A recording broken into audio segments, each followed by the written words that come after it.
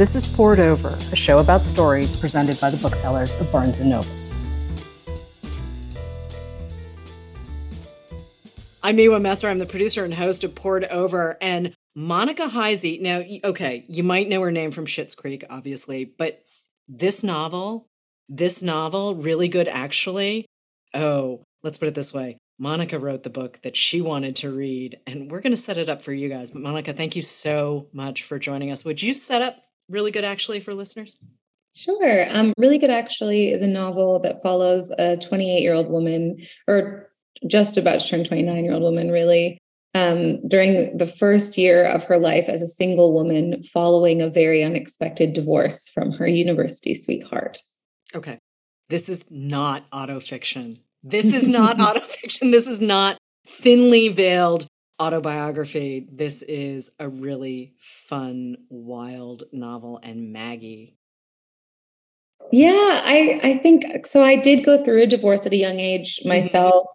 And I knew that I kind of wanted to write about the experience, but I really didn't want to write a memoir. And I didn't want to write autofiction or even the classic divorce novel, Heartburn, which really is basically, she just changed the names. I wanted to also kind of wait a little bit after my own experience so that I could look back and, evaluate how it had gone really, and what parts of it were funny and what parts of it were funny in hindsight and what parts of it maybe were less funny than I thought they were at the time. I didn't want to be doing therapy when I was writing a novel. I wanted to do therapy and write a novel later. Okay. And you're covering so much ground. This is a coming of age novel for a 20-something. I mean, what I loved about Maggie, and I can't even imagine this, but she had never lived alone. She went from living in a group home in college to having her person and being in this relation, and then they got married. She has never lived on her own. And part of the adjustment for her is figuring out how to be alone and not be lonely. And she's not great at this at first. Yeah, I think a lot of times divorce stories and breakup stories end up kind of being still stories about the relationship. There are these dissections of what went wrong in the relationship and how each part of the relationship behaved. But I really wanted to write a novel about the experience of being alone, in this case for the first time, and the ways that people can struggle with that.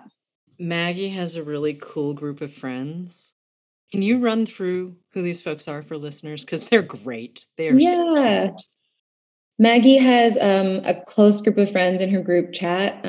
She has a friend named Clive and a friend named Amira, and then two friends named Lauren. And to differentiate, we have Lauren and we have emotional Lauren. One cries all the time. One cries never. You can probably tell who's who.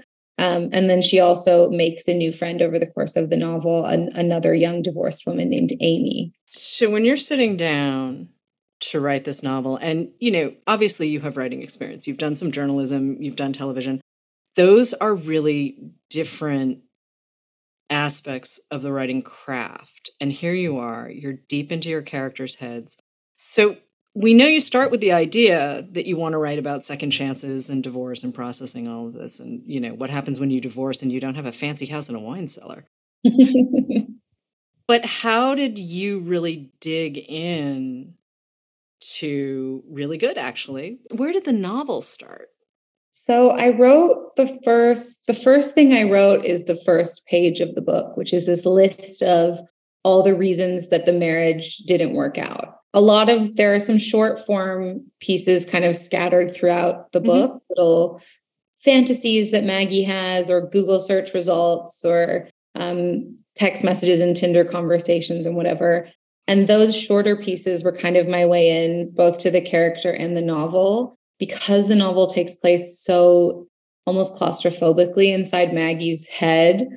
And because there are places where she and I kind of do overlap, and there are just as many places where we kind of diverge, I thought I really need to get a sense of who this person is, where we're similar, where we're different, where her relationship was similar and different. Before I can start fictionalizing situations for her, I really need to start with character. I feel like TV is the same. If you have really strong characters, the story becomes really easy to write because you know the person and it's just what would this person do in this situation, and that becomes the story. So I did all of the short form pieces first as kind of character exercises to get to know Maggie, and then started from there. Yeah, I gotta say her search history is hysterical. There were so many moments during this book. And not to say that Maggie doesn't have an arc and she doesn't no, she's great, but oh my God, the lists. I was barking. I was laughing so hard. The amount that you can get from something that simple. I love the idea of a sketch, right? Like you can get an idea of a person in 2 sentences, or you can get the setting in 3 kind of thing. I think we don't always, you don't always need a lot of time and a lot of space to be able to say, this is who you are. Because part of Maggie is she really lives online. She is a very, very online millennial. Criminally online, you might say. Yeah. Okay, criminally online. Yeah, okay, she's criminally online. But how do you let Maggie have her experience and not have your own sort of feelings seep in? I mean, she's really online. I'm really not kidding when I say she's online. Yeah, I mean, I think I looked at things that I noticed in myself or others, or worried about in myself or others. I think, for example, Maggie leans really heavily into the kind of post-breakup sort of sexy, sad girl posting online, which is something that I think about all the time, but that I haven't really engaged in a ton myself, but that I'm really interested in. So I think it was about seeing Maggie as kind of a place I could work out some of my feelings about some of these things. And I wanted to consider kind of both sides. Maggie finds it initially kind of empowering, and like there is a sense of community to be tweeting, like those tweets about bad dates that are kind of like sexy and sad, and women talking about their own kind of degradation, but in a sort of winking way. And Maggie finds that comforting at first, I think, and then starts to realize that maybe it's not providing actual community, which is what she's looking for. And I was kind of figuring out how I felt about that kind of style of posting through writing it, really. And I don't think there's like a definitive answer. People keep asking me like, what's the takeaway of the book? But I didn't write a fable. It's a portrait of a period in someone's life. I'm sorry, that's kind of a weird question to ask about this particular. I mean, there are some novels where you can ask that, and of course it makes it. But I'm just kind of like, you just hang out with Maggie. Yeah. You learn a lot about Maggie. I thought about some things I hadn't thought about in a while because, it's been a minute since I've been 29. But at the same time, watching this woman sort her way through, and I was never interested in the ex-husband, and I like the way you handled this. I was just like, I don't care. I mean, here she is with the emails, and some of those emails were wild. And he wasn't the point. Yeah. He just wasn't the point of any of it. I think her friendships with her group chat are awesome. I loved also seeing how her friendship with Amy developed, because neither of them, it's hard to make friends as adults. No one ever really talks about this, and it's kind of hard. And yet they figure out how to do it despite, Maggie's going through some things. Maggie's really going through some things. Yeah, and Amy was so fun to write, and I think was really like a fantasy of mine. Like she's a total fiction. I didn't really have any friends who were getting divorced at the same time I was, and I just was like, what would it be like to meet someone who is going through the same thing but is basically your opposite in every other way? And how do you find a way to connect with that person? Or can you build a friendship on just this one thing, or does there have to be something deeper to it? And I think Maggie ultimately learns that maybe she was misreading how many things she had in common with Amy at the start. And also, making friends offline is very different. I think there are a lot of folks who, because they live online so much, they think they actually have, and maybe some people do. I mean, maybe there are very deep, genuine friendships that come out of being online, but it's really different to share space. Yes. It's really, really different and complicated to share space. And I'm kind of using this to loop back to Maggie's inability to live on her own. Can you imagine not being able to live on? I'm very fond of my dude, but I need my alone time. Yeah, I think again, it was like the book was a really nice place for me to kind of work through, like fantasy and nightmare versions of my divorce. I had lived alone before. I did have an existing relationship with my therapist. And Maggie is someone who I kind of set a little bit farther back. She didn't have that experience. She hadn't started really working on herself. Divorce can really hit you like a bit of a train. And it kind of I was thinking like, what's the biggest version of the train that you could have? Because it still got me pretty good. I was just on maybe like a less intense track in terms of setting her farther back. Like Maggie also is someone who's never been on dating apps before. And there is such a small generation of people for whom the dating world changed while they were in a relationship and was totally unrecognizable by the time they came out of their first major adult relationship. So people were adjusting not only to being single again, but to an entirely new way of dating and meeting people, the rules of which had just been written, but like just before they got back in, which is such a crazy idea to me. I have a few friends who kind of went through that with their big breakup, and it was like the wild, wild west for them. Yeah, it's been pretty trippy watching that. And I have to say, I'm really glad I never had to. Oh, you've never done it. Oh, I'm wow. not, well, I mean, I'm also old and settled, but I think I would have a heart attack. I genuinely do not know what I would do because one, I would probably spend too much time on it. But I mean, I wanted to convey in the book as well that it can be exciting. It can be exciting and fun. It really can. Everyone has bad stories about the dating apps, but there are also some really fun and wild experiences with people that you might never have met in a kind of like waiting to run into them sort of way. And I wanted Maggie to kind of run the gamut a little bit, to have some good experiences and some bad ones, and to be confused and scared by it, but also confused and like excited and into it. it's kind of like watching a baby giraffe figure out how to walk.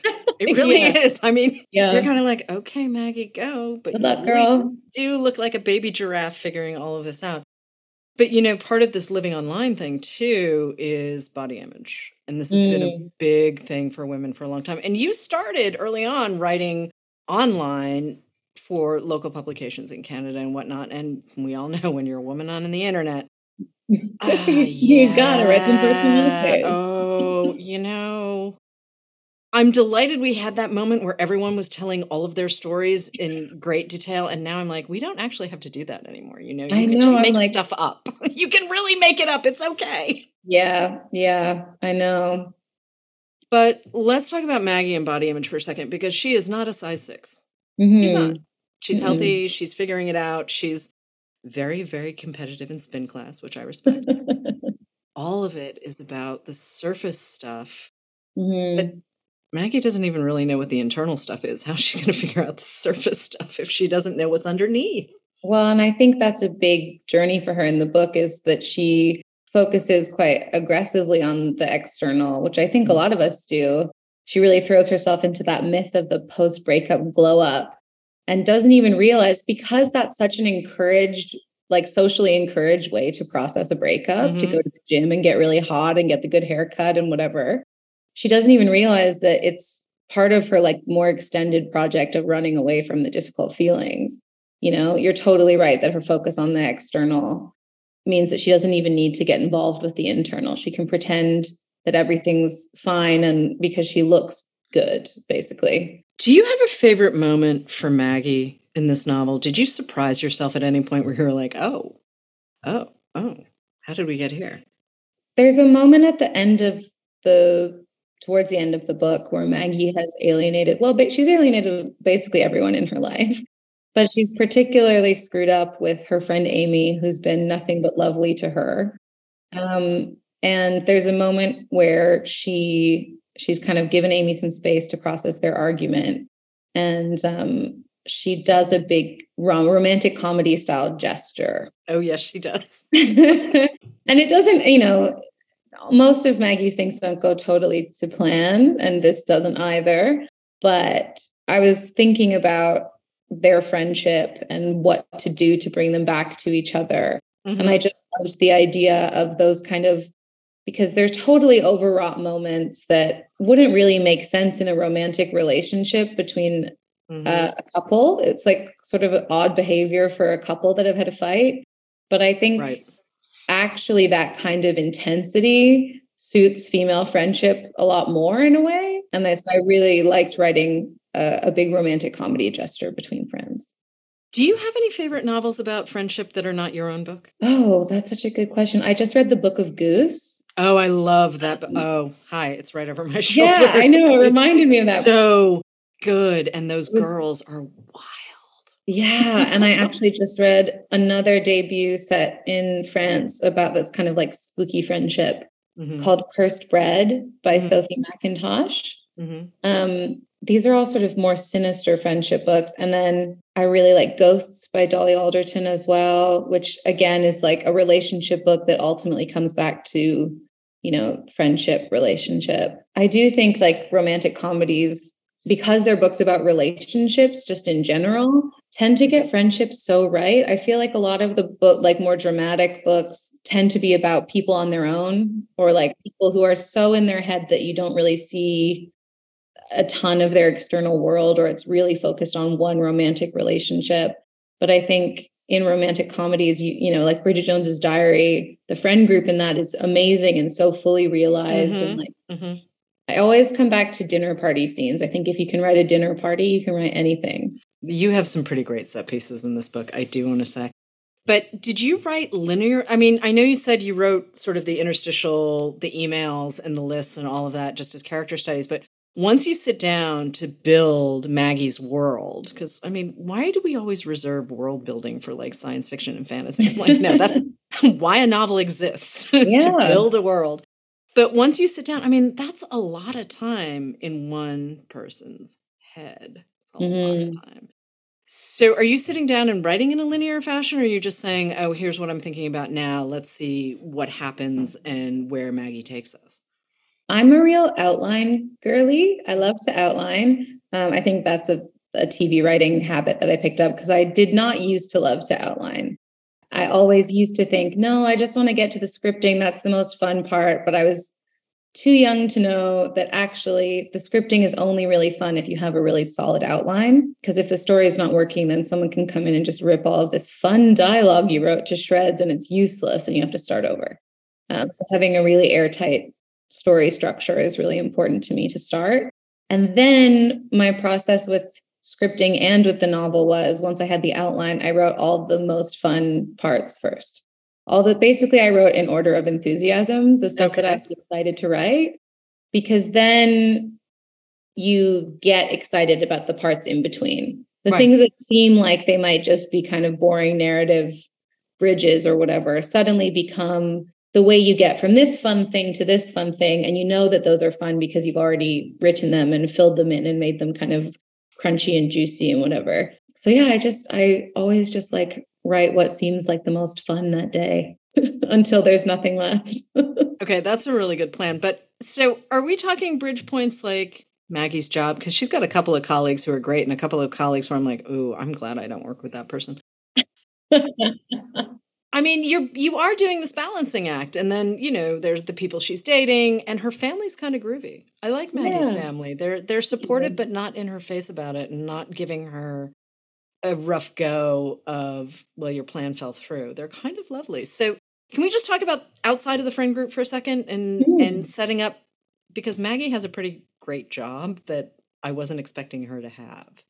Yeah, Maggie is an early modern literature PhD student, which was, I guess, inspired by, I did an MA in early modern literature in London. That's why I moved over here in the first place. And I really enjoyed it, but I don't think I also realized the limits of my own ability to enjoy it. Like the amount, I think in my class of like 15 MA students, only one person pursued a PhD. And the amount of passion you have to deal with the hours and the precarity and, you know, students and the intensity of the job. It's a really intense job to have, and predicated on, particularly on a lot of alone time. And Maggie is this person who doesn't really understand how bad she is at being alone. So I think it seemed like a good sort of job for her to have, in that she's someone who was drawn to the external idea of being a PhD student and getting a doctorate, and a job that seems to be incorporating her passion, but also a little important in her mind. And then actually the reality of so many decisions we make for aesthetic reasons is that you can't just sustain it on telling people you're doing a PhD. So she's sort of struggling to keep up professionally and also like to understand her own level of passion for this job that requires so much of it. And she's figuring out how she feels about people. I can't really see Maggie at the front of a classroom. Like she's a great character, and ultimately good stuff happens for her. She just needs to bump around first. But yeah, it always sort of seemed like, oh, Maggie really, like, she's got these big ideas about what she thinks she's supposed to do and who she's and none of it really aligns with who she is as a person. It's kind of wild to see where the disconnect is. Yeah, there's a lot of sort of expectation versus reality, kind of harsh realizations for her, I think, in the year that the novel takes place over. And that's where a lot of the comedy comes from. And you've just done this piece for The New Yorker that, again, I mentioned the barking earlier. Yeah, the barking continued. So it's called Fictional Novel or Real Woman's Diary: How to Tell What You're Reading. I mean, you and I have both been around for a while, and this idea of, women's fiction, and it has to be this kind of thing. And, I'm a big believer in read what you're going to read, but if I can laugh too, that's great. I'm delighted. But where did this piece, can we just talk about this piece for a second? Because it really does sit very nicely with really good, actually. Yeah, I mean, I was thinking about it a lot. Obviously, for the press for the novel, I've been answering the question, varying levels of directness, but the question of how similar are you and the narrator, basically, of your novel. And I was sort of fed up with the question, but I also know and wanted to acknowledge that I sometimes fall into that same trap when I'm reading of assuming, and I guess it's internalized misogyny or something, of assuming that this must have happened or this must be based in someone's real life. And I think I wanted to remind myself that that's not the case. And then also, I have just written a novel about someone going through a similar experience to me. I should have given her brown hair. I should have just, but then that seems so silly. Do you know what I mean? I was like, I wanted to write a lot about body image and about what it's like to be a size 12 woman of like this age, or I guess of a 29-year-old woman of that size. And like, I just had the most experience living in this exact sort of physical form. So I thought, well, I'll make the character look like me. That's fine. People are going to make that illusion in their minds anyway. And they really have. Yeah, it's a little frustrating, I have to say. I just, I'm going to chalk it up to. And then there are times where I read a book and I'm like, I really don't want to know if any of this no.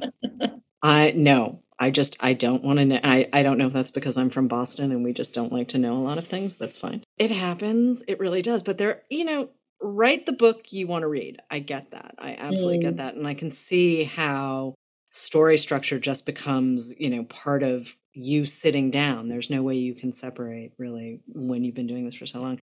But the film rights have been sold for really good, actually, and you're working on the screenplay, right? So you're essentially stripping down. You've created this world in this book, which moves very quickly, and there's a great cast, and a lot of stuff happens. And now you've got to strip it down to the studs to make it into a teleplay.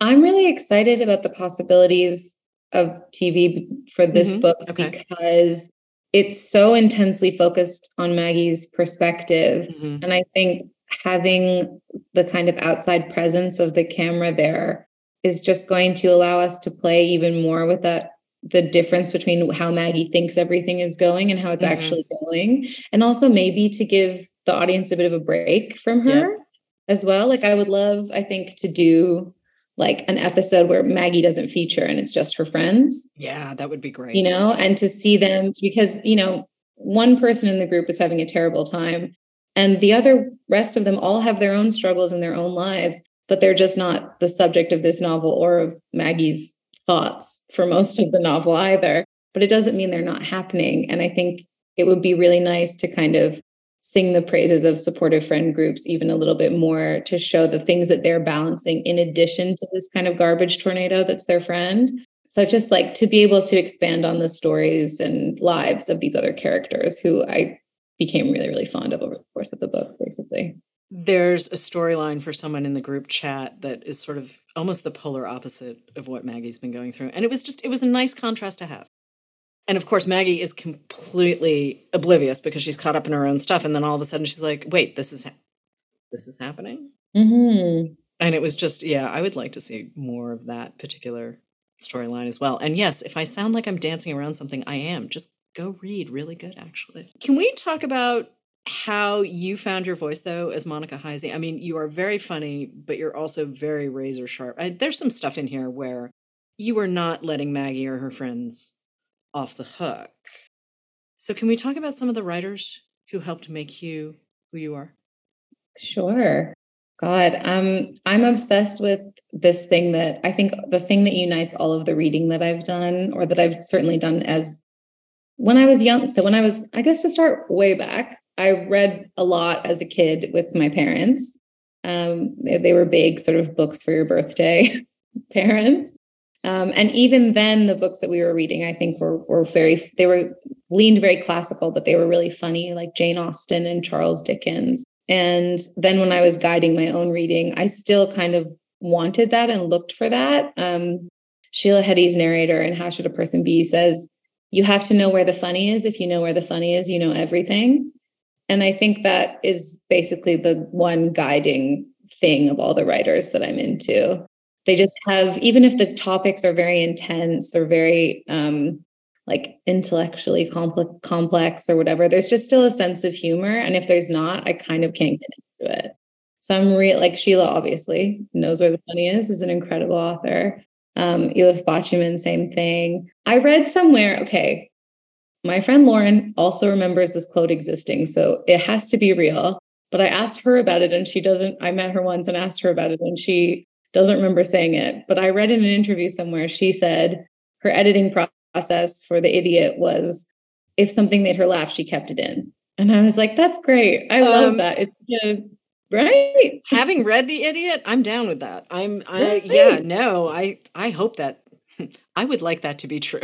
I have no idea, but I would like that to be true because here's the other thing. For a long time, women were only considered funny if we were writing about domestic stuff, right? Like Irma Bombeck. And it's like, okay, fine, whatever. But, you know, we can be wry and witty and okay, Jane Austen has her place, all props. But, you know, there are all sorts of different kinds of relationships. And it isn't just about settling down and having a family and a house and a wine cellar. Yeah. And you really are playing with all of these ideas, right? I mean, at one point, Maggie's like, I don't think I can pay her any rent. And then she realizes she's living in kind of a bad apartment. She's living in kind of an icky apartment and ends up in a better place. And okay, there's a giant Great Dane and some other stuff that happens in the new place. But I mean, she really doesn't know what she doesn't know. Mm-hmm. Which is, I guess, the curse of being young, right? Like even now promoting the book that I wrote 3 years ago about an experience that I had 3 years before that, there are things already that I'm like, I remember that being true, but I don't relate to the version of myself that even thought that was relatable. You know, there are things that I feel so far past, and thankfully so. Right. My Saturn return is over or whatever. Part of what I appreciate too about Really Good Actually, though, is the way you set up this world, and it's an emotional landscape that, you know, you don't have to be divorced to understand where Maggie's coming from. I mean, I know I said at the top of the show that this is really a coming of age story for her, and coming of age is not limited to adolescence. I have met some people very late in life who at least, you know, better you learn late in life than not at all, right? Yes, absolutely. So here she is, and her life is really messy, but she's trying. And I have to give her props for that. I mean, she really would like to maybe curl up in the fetal position under a table somewhere, but she does it. She gets out there and she figures it out and somehow doesn't blow up everything, which almost. Almost, yes. But the temptation, I'm sure, for you as the writer is to, you know, turn the water on high and see what these people do. And yet, you know, we get this really kind of realistic, fun, very funny, very, very screamingly funny. I mean, I had a couple of moments where I was like, wait a minute, what happened here? So, okay, you start with the funny when you're small. Obviously, the television writing you've done has been all of the funny. Do we get another novel after this, or are you still like, how do you juggle all of that?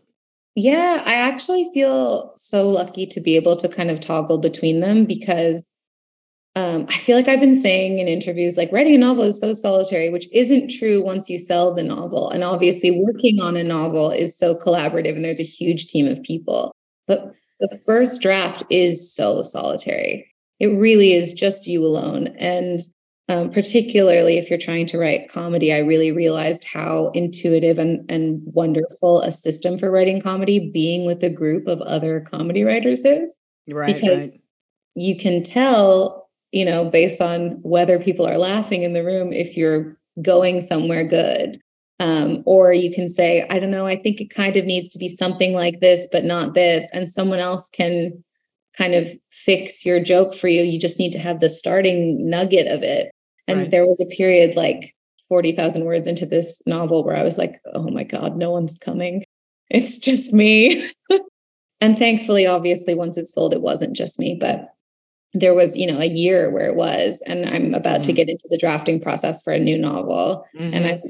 I'm kind of excited for it to be just me again. I worked on a TV show recently. We just finished filming it, and filming is like the ultimate collaborative process. There's like 85 people that you're working really closely with every day for 2 months. And that was wild. And I learned so much, and was really grateful to have that experience. But I think now I'm like, you know what? It might not be so crazy to just wake up late and work from bed and be just me for a while. So I feel pretty lucky to get to toggle between them. Is there anything that you learned while you were writing Really Good, actually? Did you teach yourself something where you're like, I don't have to do that again? Yeah, I think so. I think I was really nervous to start it. I didn't start, I had the idea to start the book, a couple years before I really did. And then actually, I took a painting class with my friend Laura Daw, who's an artist. And I was also very scared to start painting because I have no visual skills whatsoever. But she showed us how she did it, and she kind of blocked out all of the, I think maybe this is how painters work, but she just blocked out all of the big shadows first and then roughly put in where she wanted light. And the detail was the very, very last thing. And that just like completely freed me from feeling like I had to have a first draft that was ready to go. I was like, no, I'm just blocking it out right now. It's kind of an extension of the outline more than it's a draft. So I think I'll worry less about starting and just get going, which is nice.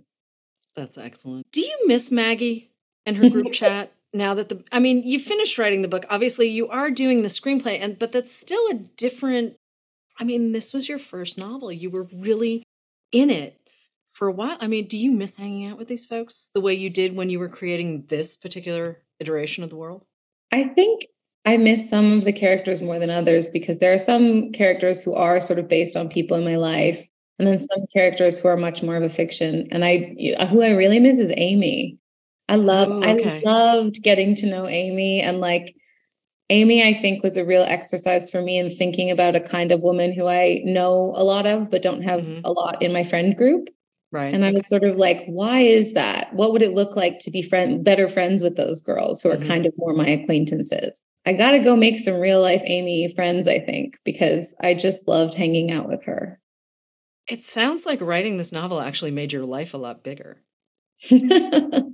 Yeah, I mean, I think hopefully that's sort of what fiction can do, not to get too lofty about it, because it was a way to take these thought experiments and then make them real, kind of. And it was really rewarding in ways that I wasn't expecting. It's a great read. It is really, really good, actually. It's fun and it's fast and it's relatable. And there's just so much good stuff in this novel. Monica, thank you so much for joining us on Poured Over. Really Good, actually, is out now. Thank you so much for having me.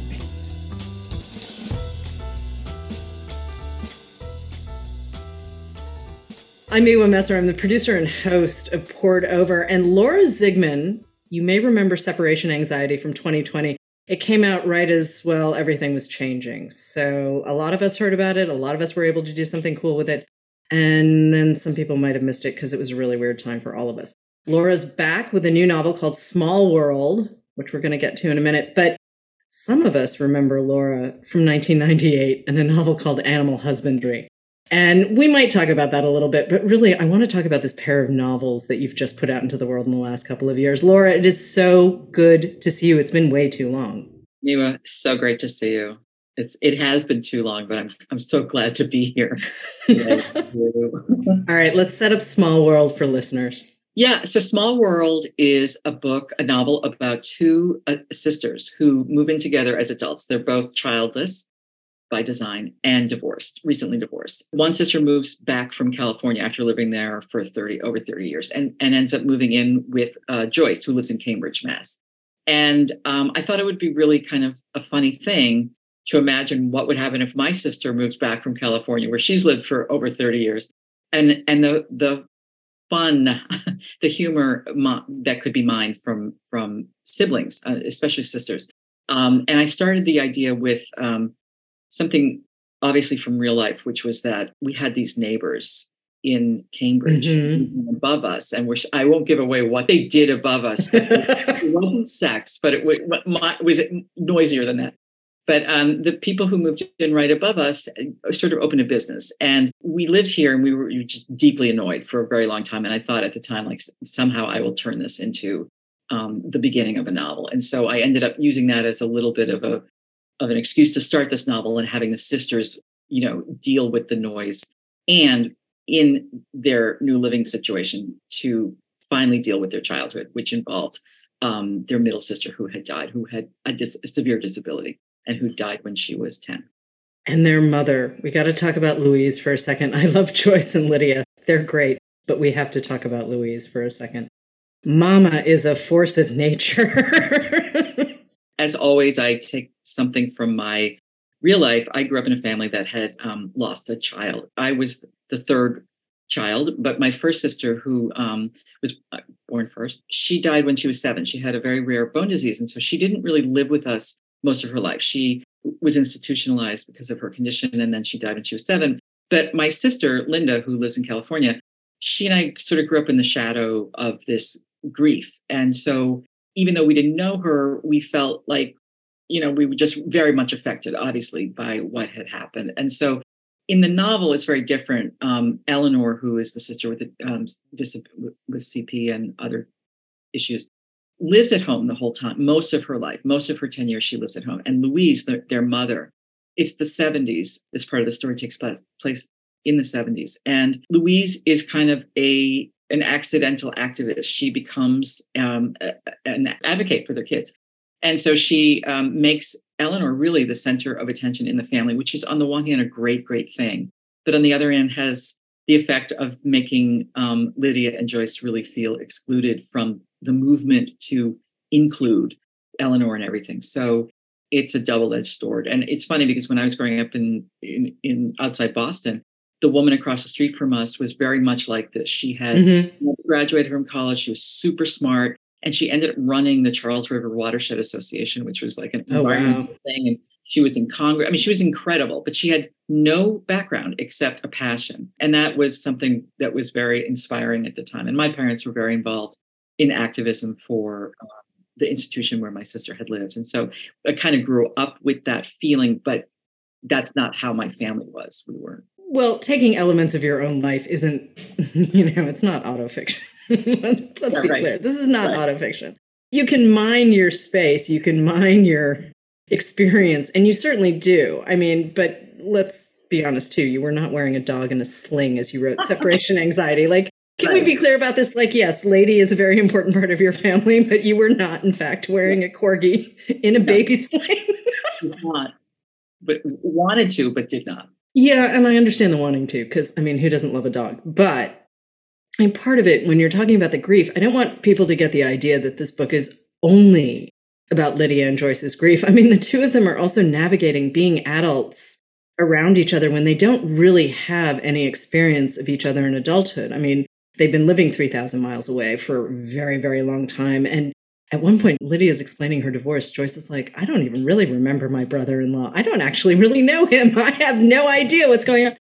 And what a truthful, funny moment, though, because I think a lot of us look around our families and go, do I even know you? I mean, sibling, in-law, whatever, you look at these people and go, do I actually know you? Who are you? Yeah, well, that's really true, especially if you live, my sister and I have lived on different coasts since college. And, we would travel and see each other and all that. I mean, there are things you know about each other and things you don't know. And, people show you what they want to show you, myself included, on a visit. And so when Lydia and Joyce do move in, you're exactly right. They don't know each other. But yet they have those issues from childhood. And we all have those issues. You get together at Thanksgiving or for the holidays or for a special occasion, and it always creeps up. And that's a lot of what this is. When you're raised a certain way and you feel invisible in your family, and then you are like reunited as adults, but you're not really adults because you're still children. You're still those children who feel overlooked. And Lydia and Joyce, too. I mean, they felt so invisible as children, and now they're in that lovely stage of middle age where women become invisible. It just happens. It's almost like it's overnight, and you're just kind of like, okay. Yeah. I want to talk about this for a second, because middle age, it's similar territory to separation anxiety. I mean, you do, like, sort of through your 40s, you have your life and everything else, and then suddenly, wham. Yeah. It's a huge shift. I mean, in separation anxiety, Judy, can't afford to get divorced, and so is still living with her husband. And is facing the death of a close friend. And there's one scene toward the end of the book where she goes to Trader Joe's. I mean, this has happened to me 1,000. My own feelings about Trader Joe's, but the enforced frivolity and hilarity of it is always annoying to me. But when you go through the line and the cashier in this scene, but it's happened to me, super flirty with the woman in front of me.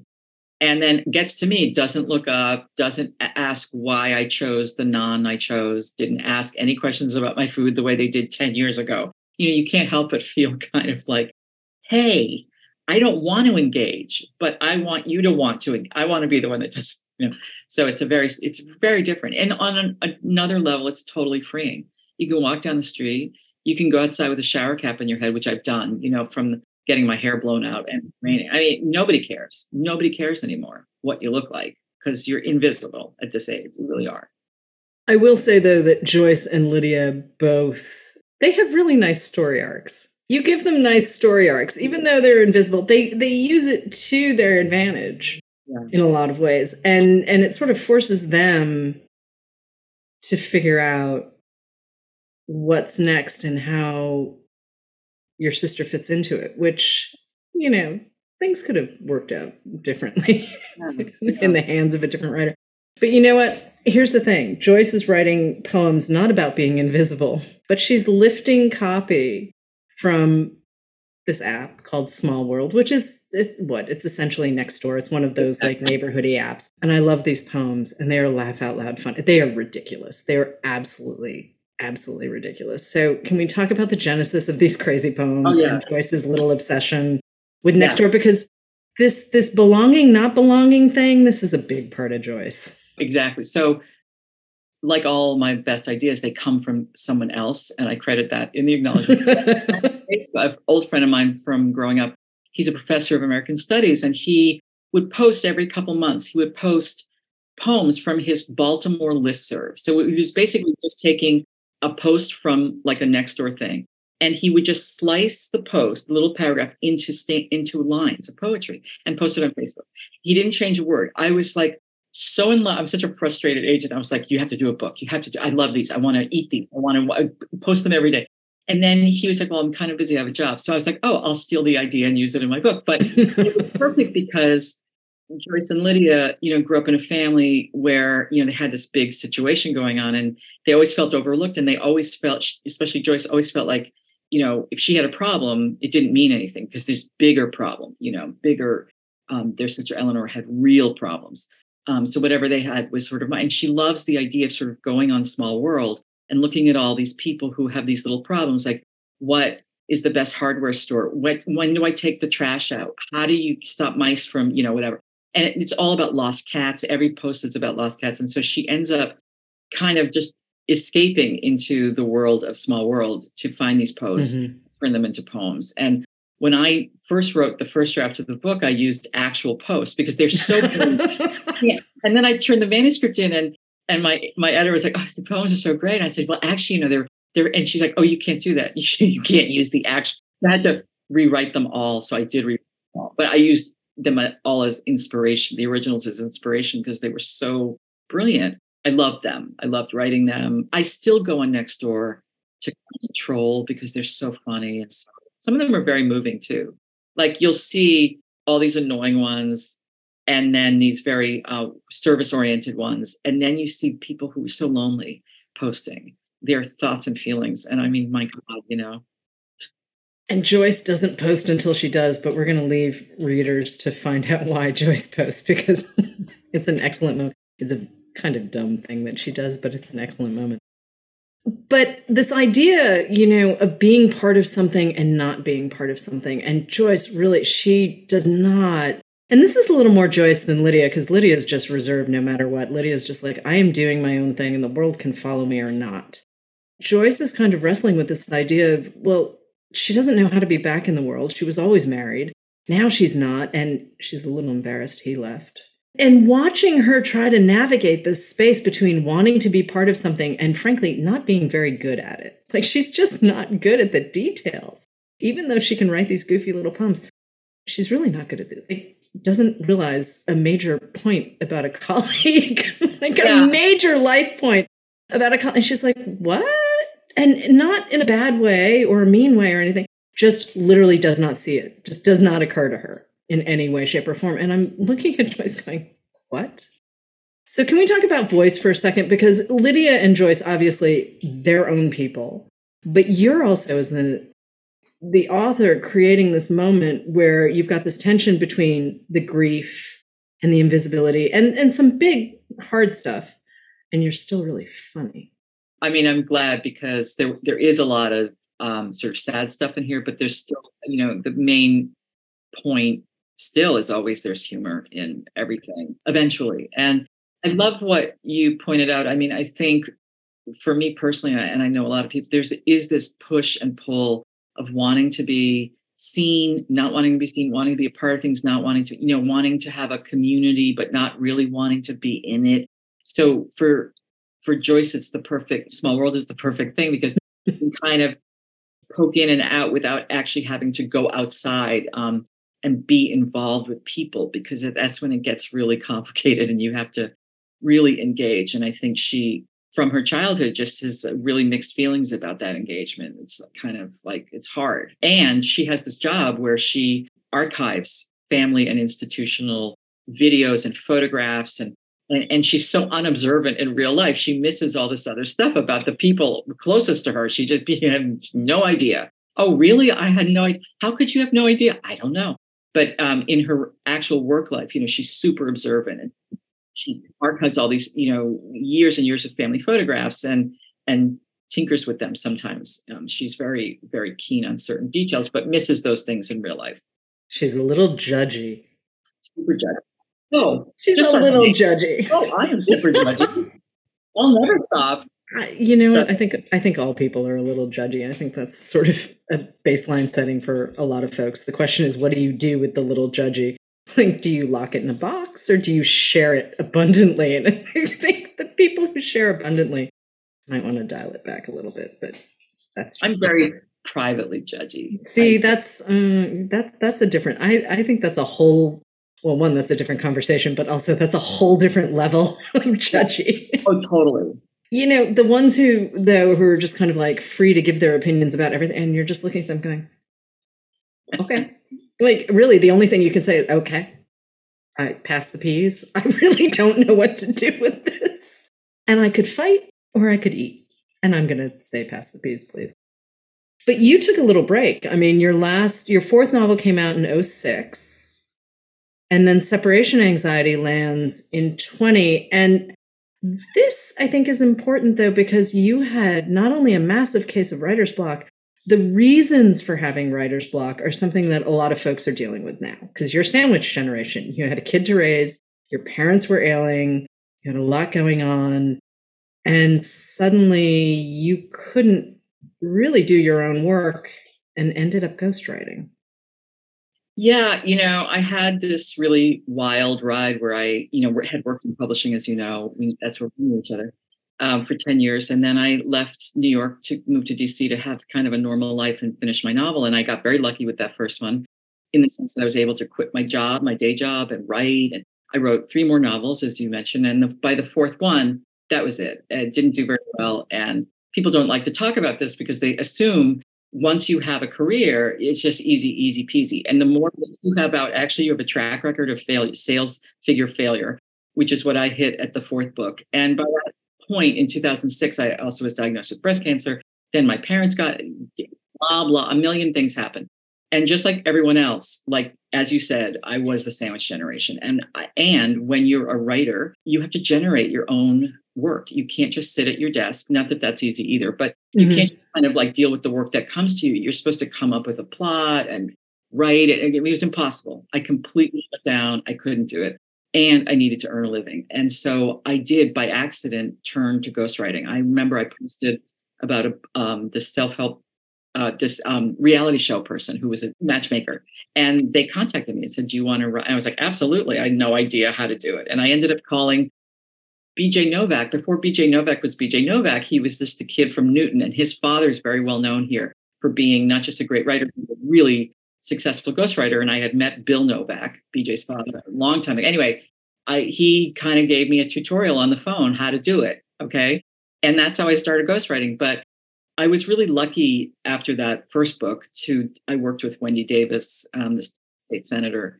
And then I worked with Eddie Izzard, and he was great. And these books are very hard to write because they take a lot of time, and you're dealing with celebrities or people who are, Eddie Izzard was traveling the world doing, a tour. I mean, constantly traveling. And so you had to hook up, it was logistically difficult. Mm-hmm. But a lot of these projects are really fascinating to talk to somebody and hear their story. And most people have a really deep, painful, sad story to tell deep in there. And that's the most interesting thing. And you feel very honored to get to tell their story. And as much as I love doing it, I'm glad not to do it for now because it is hard. The schedule is very hard. And also it comes back to voice, though, because you have to step out of your own authorial voice and you've got to assume the voice of whoever it is you're writing on behalf of. And that's a high wire act. That's something that folks, I don't think necessarily think about when they're reading a book, because the whole idea is that person's voice is the only one you hear. And, that's not easy. What's funny, you mentioned that because when I was being schooled by Bill Novak at that time, he said, this is not, just so you know, the most important thing to remember is you, as a ghostwriter, you're not right. It's not like you're writing an article for Vanity Fair about something. You are writing in their voice from the story they want to tell if they could write it themselves. And so it's very different. And so as a novelist, obviously, you write in different voices and you have to have that, skill set to do that. But it's what I missed most. It was both a relief at the time because I didn't have to do my own stuff.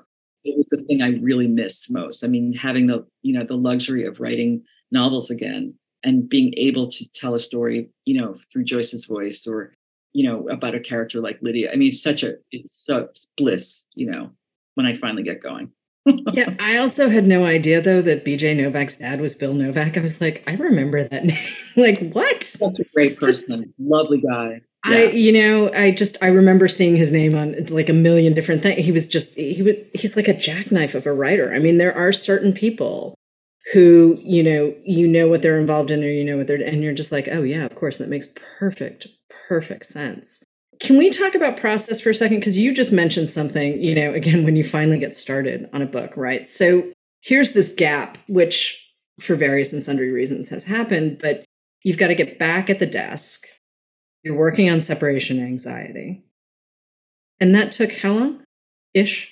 So what happened was in that very long period of writer's block, when I really could not sit down and fathom writing a novel, I took very little tiny baby steps. And I remember in like 2011 or whatever, there was a thing called Extra Normal. And it was a script writing thing. You would have these animated characters, you write a script. So I would sit down and I would write it was called Annoying Conversations, these little things. And I made 75 of them. And it felt like cheating because it didn't feel like writing. But I made them in like 20 to 30 minutes. I posted them, but I didn't do anything with them, which was very frustrating. I couldn't sell them. I couldn't monetize them. Nothing happened. So I felt like a failure. Then I wrote a script. I tried to write a script from scratch. And so I wrote this kind of road trip movie script about a couple who couldn't afford to be divorced, but who was still living together. Right. And Okay.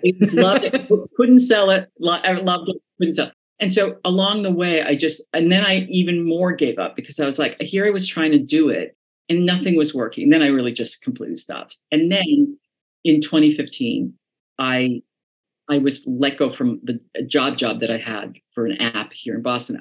And I rented a shrink's office one day a week in Cambridge, many shrinks, And so by the hour, I was kind of creepy, but I was like, oh, this is great. I can't afford an office space. But I would go there on Mondays with my and what I ended up realizing is that, so for all the people who can't write for years and years, if you do little tiny things along the way, what happened was I ended up taking the script and taking little pieces of it and I said, I have a couple. I like the couple. It's not going to be a road trip novel because that won't work. But I'm going to start with that scene I really like. I had one little scene I really liked, and that was the seed for the novel. Without that, right, nothing is wasted. And there were little pieces of those videos. I remember doing one about a Prius, and I remember using that little thing about a Prius where it makes no noise in the novel, the ultimate getaway vehicle, like that. So it was like nothing that you do, even the smallest. And I ended up really starting to write again. It sounds so goofy. When I just sort of discovered for myself, obviously Instagram was already out, but when I discovered using Instagram as like a little way to mini blog, that was where I started, right? It was like so sad, but if I could write a paragraph, I was like, okay. And I love what Elizabeth Strout says about writing in scenes. It's like, if you can just write a little scene and a little paragraph on Instagram, or that little video I made with each, get a little scene. And somehow that's when you approach writing, is like, you have to sit down and write a novel. It's a horrible thing. Anyone who's written a novel knows it's like a mountain to climb. Yeah, and I'm starting one now. I'm like, I just can't. It's so much. But if you just break it down, into little tiny pieces, which are scenes or little moments, that's how you start, and that's how you move forward. And that's the only way to do it. I'm trying to convince myself of that again. Procrastinate this new one. Yeah. Didn't Alice Hoffman also help get you back into the swing of things? It's so funny because Miwa, you and I were both publicists. So a million years ago, I don't want to know any writers. I don't like them. They're annoying. All they want is what they want. Like, enough. When I moved to DC, and then I moved to Boston. And I was like, first, I wasn't really writing anymore. And secondly, who wants to hang out with writers? Not me. But what happened was I left the suburbs after my parents died. We moved to Cambridge. And I just happened to, right across the street, I could move my computer and I could show you across the street. Sue Miller lives directly across the street. Right next door, I could move my computer. The house next, I rent, they own. Right next door is Joan Wickersham, who wrote The Suicide Inn. Alice Hoffman was a very close friend of my close friend, Anne Leary. And Alice had just moved back to Cambridge. And so, yes, Alice and I became friends at the end of 2014. And she did nothing but ask me a million times, are you going to start another novel? You got to just do it. Alice, who has like a novel idea every hour. She's brilliant and is such a hard worker. Yeah. She was just do it. Just do it. Just do it. And I had other friends too, who often checked in and said, just do it. Like, please, just write. And it doesn't have to be great. Just do it, Right. And there was a relief in that. And also like, it was very moving to feel like people actually cared if I wrote again. And they were always very careful. They said, we don't want to put too much pressure on you. And I was like, no, it's actually really nice for that but yes, Alice was really, really helpful. Very encouraging. She's just great. I mean, she's so warm and smart, and she's had a career that has lasted and spanned. She has really long-term fans, and then she has young people who are discovering her. I mean, her just as a publishing perspective, which I know, that's how we look at things. It's always like always inside baseball, and I'm like, oh my God, it's incredible that she has this career. She's relevant. She still hits the bestseller list. What is happening? The bestseller list, that's a whole nother conversation. Oh yeah. Good thing we don't have to talk about it because no one will hit it except certain, It's such a weird thing. But let's talk literary influences for a second, because yeah, you have your friends who you've also read, but let's talk about some of the writers who've made you, Laura Zigman, novelist. Well, I mean, the biggest one, of course, like everyone else, especially this year, was Joan Didion. I mean, she was one of the first writers I read that just completely got to write inside me.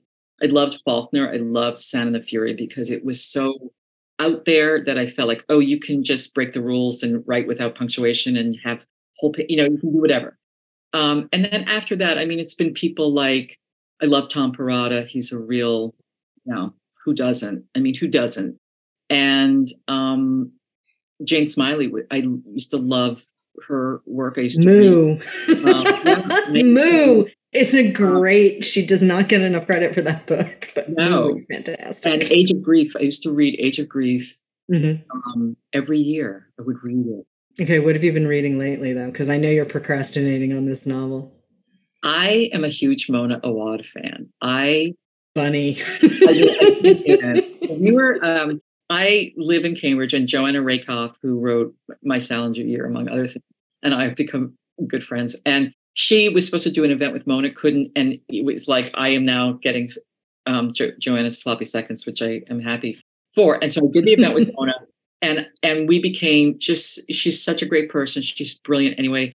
I loved Bunny. I loved All's Well. I loved 13 Ways of Looking at a Fat Girl. And her new one is called Rouge. Okay. In the fall. Oh my God. This is good to know. Really brilliant. Okay. Do you miss Joyce and Lydia now that you're done with Small World, now that you have to think about whatever the next one is? It's so funny because Mona and I were texting the other day about that. It takes you so long to sort of just get over the procrastination and the dread and the horror of starting. And then you start and you create this world. And then you become so involved in this world that you have made and the people in it. And I totally miss it. When I was writing Small World, I was very late. I was not very late with it, but I got a slight extension. And I had to really, I never had to sort of work that diligently on a schedule. And Mona and I had a schedule, but so I would work every single day. And there was something about the relief of having being in this place and just getting it done and not really, I had no idea. I used to call it landing the plane. I could finally get up in the air. Yeah. And I was for weeks, I was I don't know how to land. I don't know I had no idea what was going to happen. Nothing. And so it's both really terrifying because you're I have to finish this and I don't know where I'm going with it. But there is such a blissful excitement of not knowing and figuring it out. Your characters will tell you. They will tell you what's going to happen because they are at that point real people. And so all you have to do is just be what would Joyce do right now? Yeah, what do I want her to do? But what would she do? She would say this. Oh, and Lydia would say this. And so it becomes this really exciting thing. And you do miss it. I really miss them. And you kind of mourn that thing that you've created and the ease you have with just slipping back into it every day. And now you have to start again. The ending is really satisfying. The ending is so satisfying. And I don't necessarily need, quote unquote, happy ending, right? Yeah. Books end the way they end. Stories need to do what stories need to do. And I'm not looking for, the swell of music at the end. But this is such a satisfyingly quiet ending. Oh, good. It's exactly. Yeah, I was really pleased. I was really, and obviously we're not giving away the ending, but I mean, it was really the way all of these different lines come back together. And one of the things that left me feeling though was, and I sort of had this a little bit with separation anxiety, but I think more with Small World is, I think we need to redefine failure. And the way we talk about failure and the way we think about it in our own lives, failure actually, we have all of these weird descriptions and other people's, we ascribe so much to the idea of success and the markers, and that's what I'm looking for. Yeah, the markers of success. And it's just well, actually, I don't want that. That's just, I don't want that. And, the best example I can come up with is, women who choose not to have children. And there are a lot of us. there are a lot of us and we're okay with it. And then there are some folks who are just like, well, why wouldn't you do that? And it's like, because. And I love the fact that both Joyce and Lydia are just like, yeah, we don't have children. And yes, does it go back to their sister? Possibly, sure. But they're both okay. There is not a moment in this book where they're like, oh no, I have done the worst thing ever. I mean, yeah, the divorce is unpleasant for both of them, but they still each have something to learn. Yeah, I agree with you so much. Ever since Animal Husbandry was published, when you experience a sort of a textbook, success and that kind of thing, we have a movie made, all that. People still find this is one of my favorite things because people think like, oh, when Animal Husbandry was turned into a movie called Someone Like You, it was such a not great movie. I'm not complaining, but it wasn't the greatest movie. No one will admit that they were in it or made it or anything like that. But when the movie came out, it opened and closed really quickly, didn't get very good reviews, whatever. And people actually had the gall to come up to me and say, so how did your movie do? And wait, seriously? I'm sorry, what? One time in my life where I actually had to come back, I was like, not so great. How did your movie do? Like, are you going to shame me because you think I'm ashamed? I'm so happy I got a movie. Like, that is the definition of like how we see success. It's like, oh, you had a movie, but it didn't do very well. Well, really? That's how you define? I'm so thrilled it got made. I don't even care. This is the thing. It's like, I am back with this novel, Small World. I don't know what's going to happen with it. We never know what's going to happen. It doesn't matter. Like, right. Because I love this book. It was something I wanted to write my whole life. It has a gorgeous jacket by this incredible artist I love, Jessica Brilli, who's just phenomenal and gave me the original painting. It's on my wall. She's incredible. And I'm like, this is what success is. I got a second chance with separation anxiety in 2020, global pandemic, and to have yet another second chance. I mean, to be able to, sell my next one to Echo and then actually write it and come out. Who knows what's going to happen? Who cares? The success really in my core is like this moment, the fact I get to talk to you. We haven't seen each other for so long. I know. Yes. And yet the markers, the external markers are very different. Did you make the list? Did you make this? Did you make that? And that's all out of our control. And we just have to take, the wins where we get them. And this for me is like, it's bliss. I mean, for me to be back with another novel. I hope I'm back with one after this too. That's the ultimate success. And that's the thing. I mean, these characters are great. The story is great. I mean, that balance of laugh out loud funny and, oh, wow, the context of the laugh out loud funny. It's such a joy to read. It's so smart. Laura, it's so smart, this book. It's so smart, and the characters are great. That's that's what I'm doing right now. That's really nice to hear. Is there anything we missed? I don't think there is, but I think you got it, especially with the ending. I think, for me now, there's a real sense of realism about life, that it's really hard and really good, and it goes up and down and back and forth. And if you can leave the reader, maybe not with a super happy ending, because I don't want that either. I don't believe, except for very few people, and good for them. But I really want always to leave a reader with just some hope.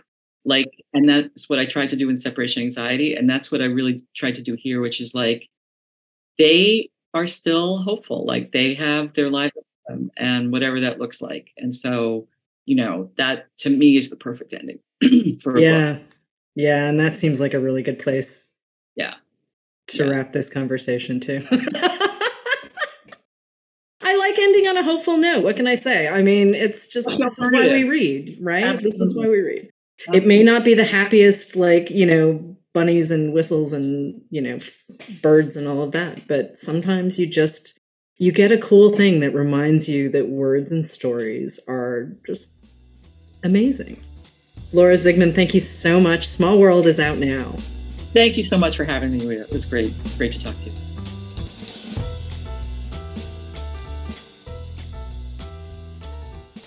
Hello, readers. It's time for another TBR Top Off. We've got a special double shot episode today, so we've got a special TBR Top Off today. I've got two fantastic booksellers who are going to recommend books based off of today's authors. And we're going to go ahead and start with Jamie. Jamie, hello. Hi, Mark. All right, I'm going to talk about Dolly Alderton. You might know her name. For several years, she wrote a dating column in the Sunday Times, and it's all about her being a 20-something millennial in London and sort of all the mishaps and things that happen to her as she's dating, and which I think all of us can relate to. And every week she wrote about this messiness of sort of figuring out who you are while simultaneously trying to navigate all these different types of relationships in your life. During that time, she wrote a memoir. The book is called Everything I Know About Love. And this book has had a resurgence lately because it's getting some love on Book Talk. And although it's not a fiction, I think a lot of people who read Monica's book will find a lot to like here. Certainly, there are stories about getting dumped. And there are hilarious stories about getting drunk. But above all, there are stories about the importance of friends. And Dolly's friends stick around. They are there for her through thick and thin. And those close relationships to her are the key to bouncing back from all the messiness of these sort of failed dating relationships. In Monica's book, one of the tough lessons that Maggie learns is that having a supportive community of friends around you is just crucially important. You have to have people that you can talk to about all of this big stuff that's happening to you. And Dolly Alderton makes the same case in this memoir. This is not all serious, though. This is a laugh out loud funny book. And while it's clever and all of that, it does ring true. And I've had a few customers tell me this is their favorite memoir. They talk about how much they like her voice, how much they like her advice. It's smart advice. And let them know at the end of the day that they weren't alone in the way that they were feeling. I've been there. Your 20s are tough. There are huge emotions. And I'm not sure if you could pay me to go back and re-experience all those huge emotions again. I'd like to have my 20-year-old knees back, but I'm not sure that I could handle the sort of emotional devastation that comes from some of these relationships. So being able to laugh through the tears and while you're reflecting on it is, I imagine, what's compelling about this book for a lot of my readers. It also plays with format in a fun way. And I should also mention that there is a BBC series of the same name. And I think it's on its second season of Everything I Know About Love. Valentine's Day is right around the corner. So if you have a bestie who's feeling down right now, this would be a great gift for her, along with probably a box of tissues and a bottle of wine. I'm going to get it for myself. Yay. Fantastic. I love it. Such a good pick. Yeah. I would never want to go back to my 20s. No, thank you. I made enough terrible choices to round out my whole lifetime. So hoorah. Madison, that leads us right to you, you wonderful bookseller, you. What do you got for us today? Today, I had Small World by Laura Zigman. I'm recommending a book to go along with that book this week, and I chose Luck of the Titanic by Stacey Lee. It is a YA historical fiction, and I chose it purely because of the sibling bonds within the book. I don't know why I'm fascinated by sibling bonds within literature. I think it's because I'm an only child. So I have that only child syndrome. And so I'm like, what's it like to have a sibling? So I just read about it. But what I love about this book is it's such a strong sibling bond. So you have Val, who is our main protagonist in the book, and she is going off to find her twin brother. The last time she heard, he was working on this new boat that happens to be the Titanic. So she has to sneak her way onto the Titanic to try and find her brother. And how they grew up, their father had them perform as acrobats. So Val has this image in her head that she's going to find her brother and they're going to go to America and they're going to join the circus and they're going to have this magical, beautiful, dreamy life. And Jamie is more of a realist. He wants stability. He wants to be able to provide for his family. So the whole story, while, you're living history on the Titanic, which we all know how that ended, they are coming to conclusions about themselves, not only as people, but also as siblings, because they have this twin bond, they have this twin connection. And then it slowly just starts to unravel as the historical aspects of the story unravel. And you realize they don't have the same goals or the same dreams. And then they're trying to find that out. And their parents' death both affected them different ways. So you just see this beautiful story of siblings unravel rather tragically. Again, because we all know what happened to the Titanic, but I will leave the ending open to what happens to the siblings, if they join the circus or not, or if they find that life of stability. But I chose it because I think the sibling bond is such like a magical way to tell a story, especially because it's not always what you seem. So it has the like, it can be tactful to add that like little twist or plot twist within your story, which is why I recommended this one to go along with Small World by Laura Zigman. I can say, as the older sister to two younger sisters, it's complicated. Yes, and I am the youngest of 6, so I get it as well. Sibling stuff is messy and beautiful and brilliant and horrifying all at the same time. Nice picks, you both. Thank you so much. That's all we have for today, everybody. Thanks so much for tuning in to Poured Over. Please make sure to give us a rating and subscribe so you never miss an episode. You can also follow us at Barnes & Noble. Pretty simple. I'm Mark. You can follow my home store at BN Westchester. Jamie, where can we get you? I'm at BN Leawood KS. Madison? I am at BN River Crossing. Yay. Thank you, everybody, for tuning in. Happy reading. Bye. Bye, guys. Bye. Thank you for listening. Poured Over is a Barnes & Noble production. To help other readers find us, please rate and review the show wherever you listen to podcasts.